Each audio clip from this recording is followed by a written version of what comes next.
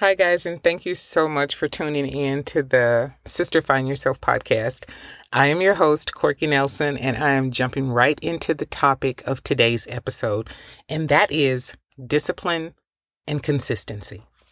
Basically, these two things are doing ordinary things for an unordinary amount of time, creating extraordinary results. By definition, discipline is the ability to do hard or ordinary things even when there's no motivation. Consistency, the ability to do those things for an unordinary amount of time. Now, here's the dilemma, because there's always a dilemma. Those two voices that are in our heads every single day. I've seen cartoons where there's like this angelic looking figure on the left shoulder and there's this little mini devil on the right shoulder. And that's just that constant internal struggle that we can have when we are not at the point that we want to be. So one voice may tell you, girl, stay in the bed. Let today be a chill day. Binge your favorite reality show on Netflix or do it tomorrow. That do it tomorrow, procrastination, self-sabotage 101. And I'm just as guilty as everybody else. And that's why I'm late this week with this episode. But the more I started thinking about it, I was like, the only way to get it done is to do it. And you've got to be consistent. That is so very important in every walk of your life. Disciplined and consistent. And then there's that other voice, the voice of intention. It doesn't tell you anything. It asks you something. And what it asks generally should be, what can I become, create, achieve, build if I get up, show up, and work for it? That is gold. Work is the key. Today, thanks to social media, we are able to see success stories all around us. And let me not just say social media. Let me say the internet, because online businesses are absolutely booming. So it's exciting to see so many people thriving as a result of something they created. If you want to change the future, create it. Since 2020, statistics show that applications to start new businesses have skyrocketed. And I know that probably is due in part to the pandemic and the fact that so many people lost their jobs or were laid off for extended periods of time. Necessity is the mother of invention. And people, especially those who had an entrepreneurial spirit anyway, decided, you know what, I'm not going to let this happen to me again. I'm going to do something about it. I'm going to create my own future. I'm going to create the life I envision for myself. So these are real success stories, but the work has to be done. The only place success comes before work is in the dictionary. You got that one? Okay. There's no elevator to the top. Speaking of success and rising to the top, those are relative terms. They look different for different people. Success for me might be 1,000 downloads per podcast episode. For someone else, it could be getting dinner on the table by 7 p.m. or saving up enough money to attend a masterclass on a subject they're passionate about. I cannot impress upon you enough the importance of utilizing the gifts of others. Life coaches, health coaches, business coaches. These people help you identify your strengths, and they encourage you to use those strengths to address your concerns. Increasing your knowledge of self. I used to be the world's worst naysayer about paying for master classes because I'm pretty versed in the internet, and I always felt like, I'll just research it for myself. I'll do my own due diligence, and that's fine. But getting in a room where there are people who have achieved a level of success that you're looking to mimic is super important. Don't skimp on doing the things that you need to do to be the best possible success story for yourself. You're able to identify and discover your life's meaning and purpose. And yep, there that word is again, purpose. What is it? Can we get it on Amazon? No, of course not. Your purpose is or should be the central motivating aim in your life. The reason you get up every morning, and no, is not to go to work every day for the rest of your life. Think bigger. Dream bigger. Purpose should guide your life's decisions. Your purpose should guide your life's decisions, influence your behaviors, shape your goals. It should give you direction and create meaning. If you're having a hard time figuring out your purpose, figure out what you're passionate about. I was talking to a friend the other day, and she is in the nursing profession, and she doesn't know whether she wants to start her own business, continue working at the job that she's currently employed at, or go into teaching full time. And I already knew because we've had this conversation before, but I asked her, what are you passionate about? And she's truly passionate about teaching. So I was like, well, there you have it. Look at ways that you can do that. Patient education, that's one way. Maybe going full time as far as academia is another way. Or maybe even consulting. It's just so many different things in this profession that we can do that would definitely provide an avenue for us to share our gifts with other people. So you also have to think about what really matters to you. The fact that all of us are alive means we've all been given a reprieve to think deeply about that question and how we'll use what matters to us in service to ourselves and other people. And I when I was writing that, I was like, I really like that because when I do these episodes, it's always for my audience, but it's also for me. It keeps me grounded.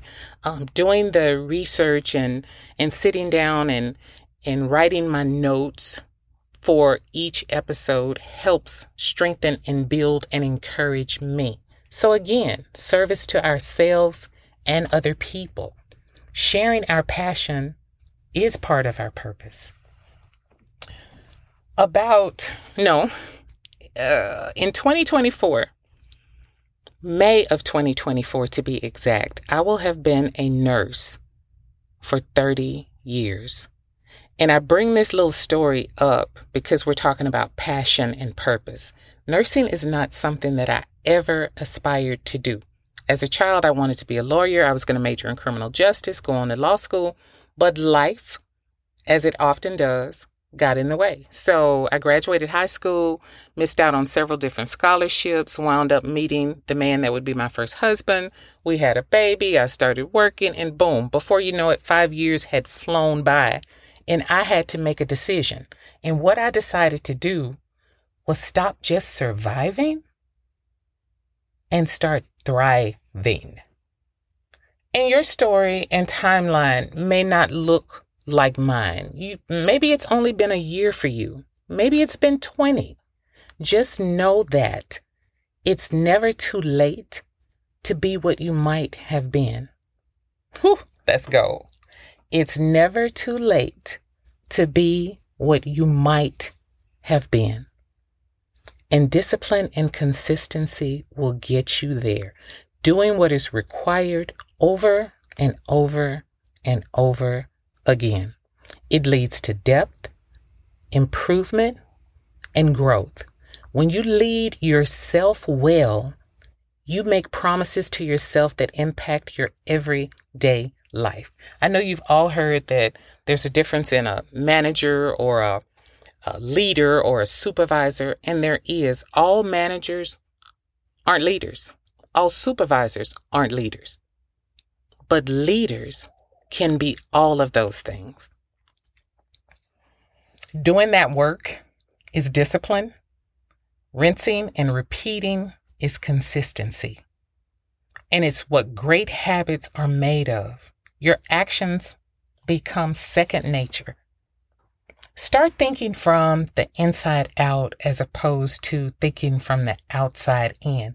That's one self-improvement tactic that I have utilized since I attended a masterclass a couple of years ago. You have to take ownership of your feelings and your emotions, because as quiet as it's kept, the closer you are to the problem, the closer you are to the solution. So I'm going to break down the difference on thinking from the inside out as opposed to thinking from the outside in.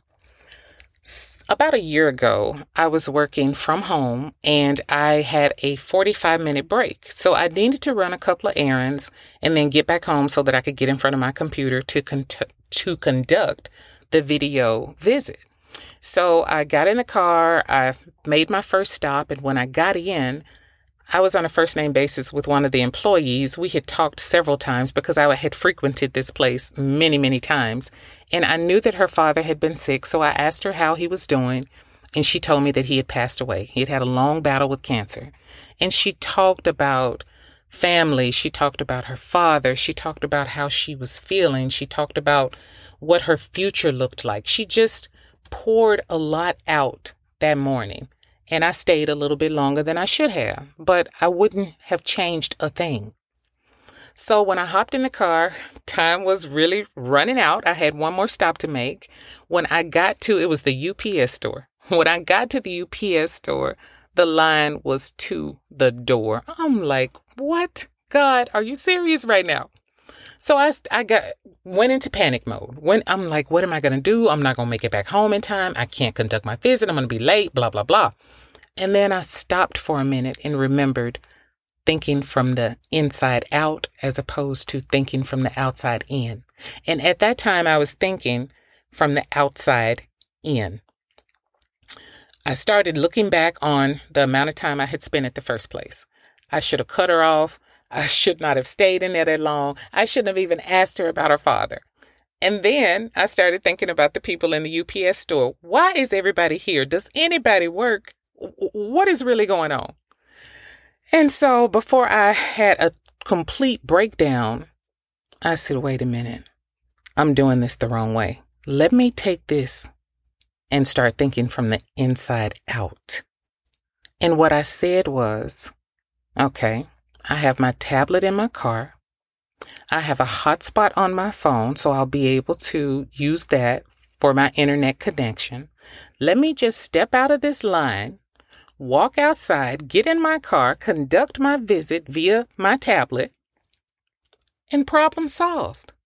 All that panicking that I did, all those excuses that I made about I shouldn't have done this, she shouldn't have talked so much, all these people shouldn't be in this store. None of that had anything to do with me solving the problem.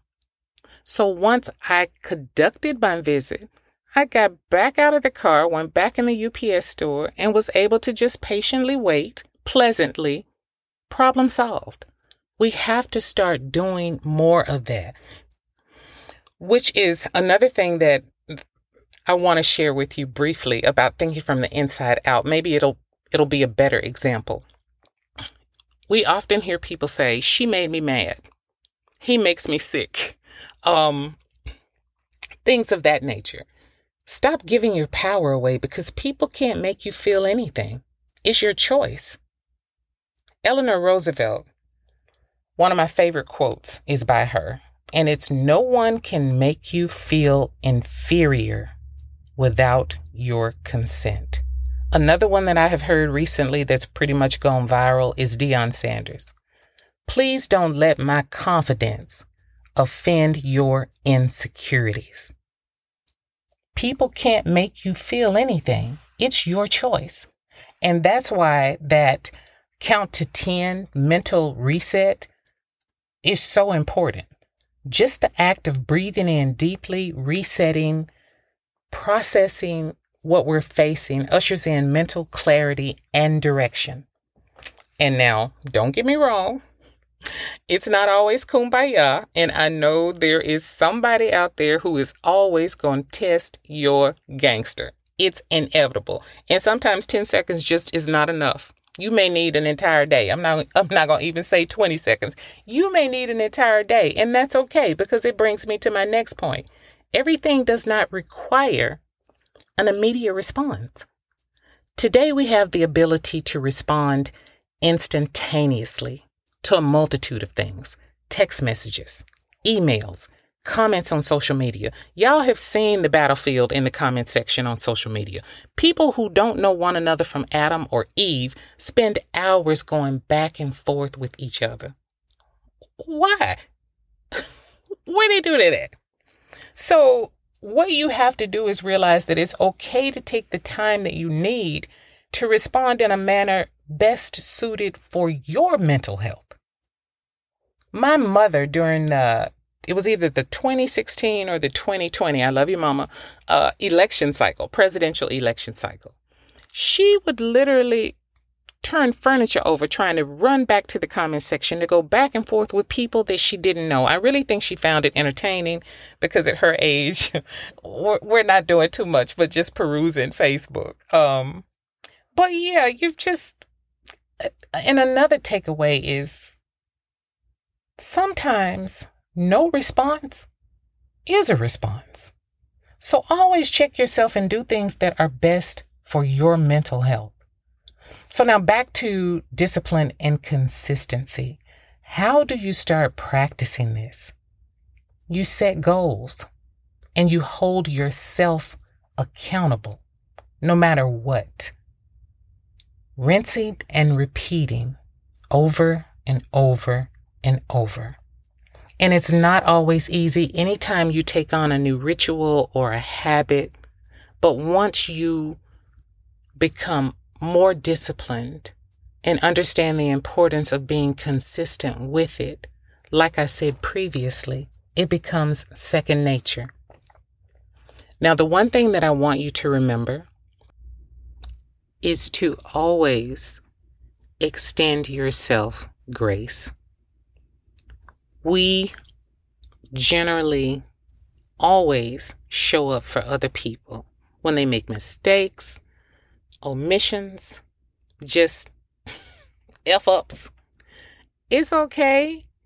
Sis, you got this. It's going to be all right. Girl, don't even worry about it. Blah, blah, whatever. But we will not extend that same grace to ourselves. To err is human, to forgive is divine. Please, when you are on your journey of self-improvement and self-discovery, give yourself grace, because with growth and change, and both of those things can sometimes be painful, you have got to factor in the reality that you're going to mess up.